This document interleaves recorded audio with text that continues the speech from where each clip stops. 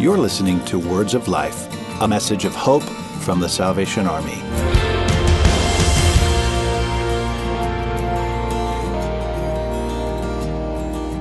This week in particular, I think we're going to talk about mental health, particularly among teens. And I have to say, having just met Aliata, I've learned that she has 4 kids, all within about 4 or 5 years. Yes. All teens. All teens. Almost all teens. One little 6-year-old running around. Oh, okay. Wow. Okay. That's good. To give you a Yes. little breath in A little between. breath. But, teens are so active today, and there's so many things that are going on in their lives.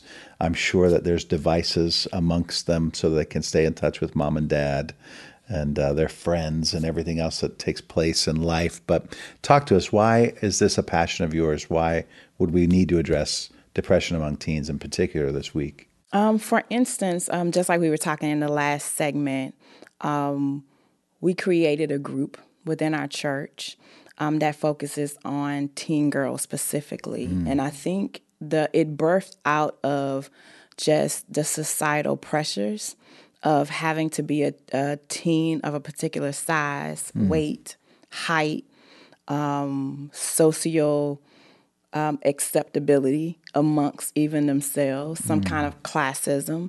And we created the group in terms to help try to eradicate some of those things.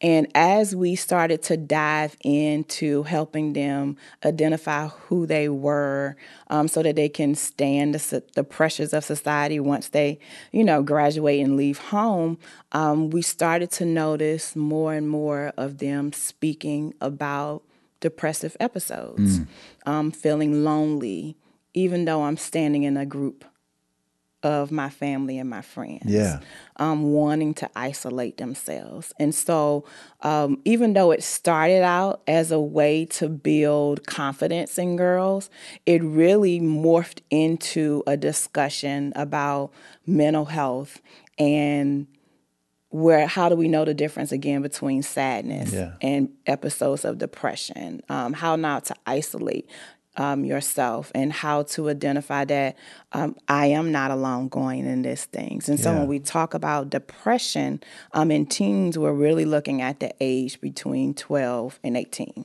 Last week you talked about something that I didn't know, and you mentioned that depression can be more likely to happen in women than men, but really it's sort of a facade because particularly with boys, there's like this stigma that you have to be strong.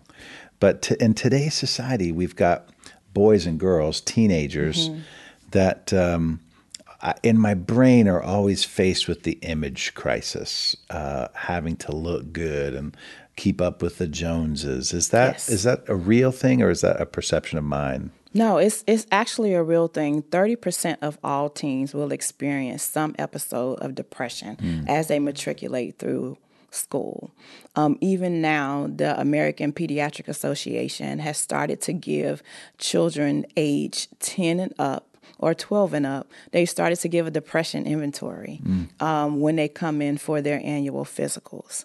And so it's something that we've seen a need for, particularly because, as you just noted, they are the pressure to maintain, the pressure to identify with a particular group or not identify a particular group within the school system and outside of the school system. It's just putting so much more pressure on our children. They have much more things to deal with than perhaps you and I did when we went through school. We have bullying. We have sexuality, concerns around sexuality. We have not being popular. We also have groups down to what's your dress code like? Do you have the latest iPhone or are you still of the Android system? So all of those things are really creeping up on our children, and it's causing them to have these thoughts and conversations amongst themselves. And they're not reaching externally outside of themselves to even just do a litmus test to see if their thoughts are real with that. So we've seen a steady increase in depression with children. And sometimes, as I talked about those particular symptoms that we should be looking for, while we see them more readily in adults and teens, they're a little bit more subtle.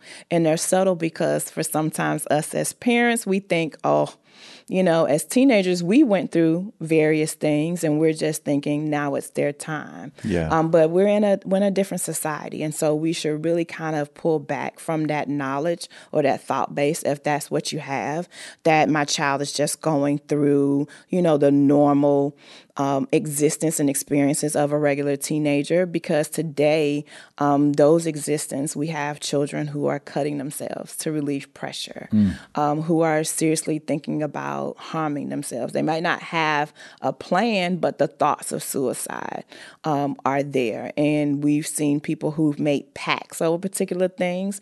And so we really don't want to just leave kids to their own, and I hate to say demise, but that's really the trajectory that it kind of goes. Sure. Is that if we leave them to their own thinking, we really need to kind of come back as a family and really see what are they thinking? Because as I said, 30% of all teens are affected by depression. And so it might not be your child, but it might be your child's friends. Yeah.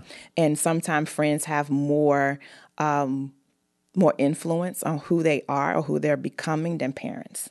I think, too, one of the things that Aliata said in an earlier episode of the show was they put their devices down in their household at 7 o'clock and just make sure that things like homework are getting done or that there's interaction and being present.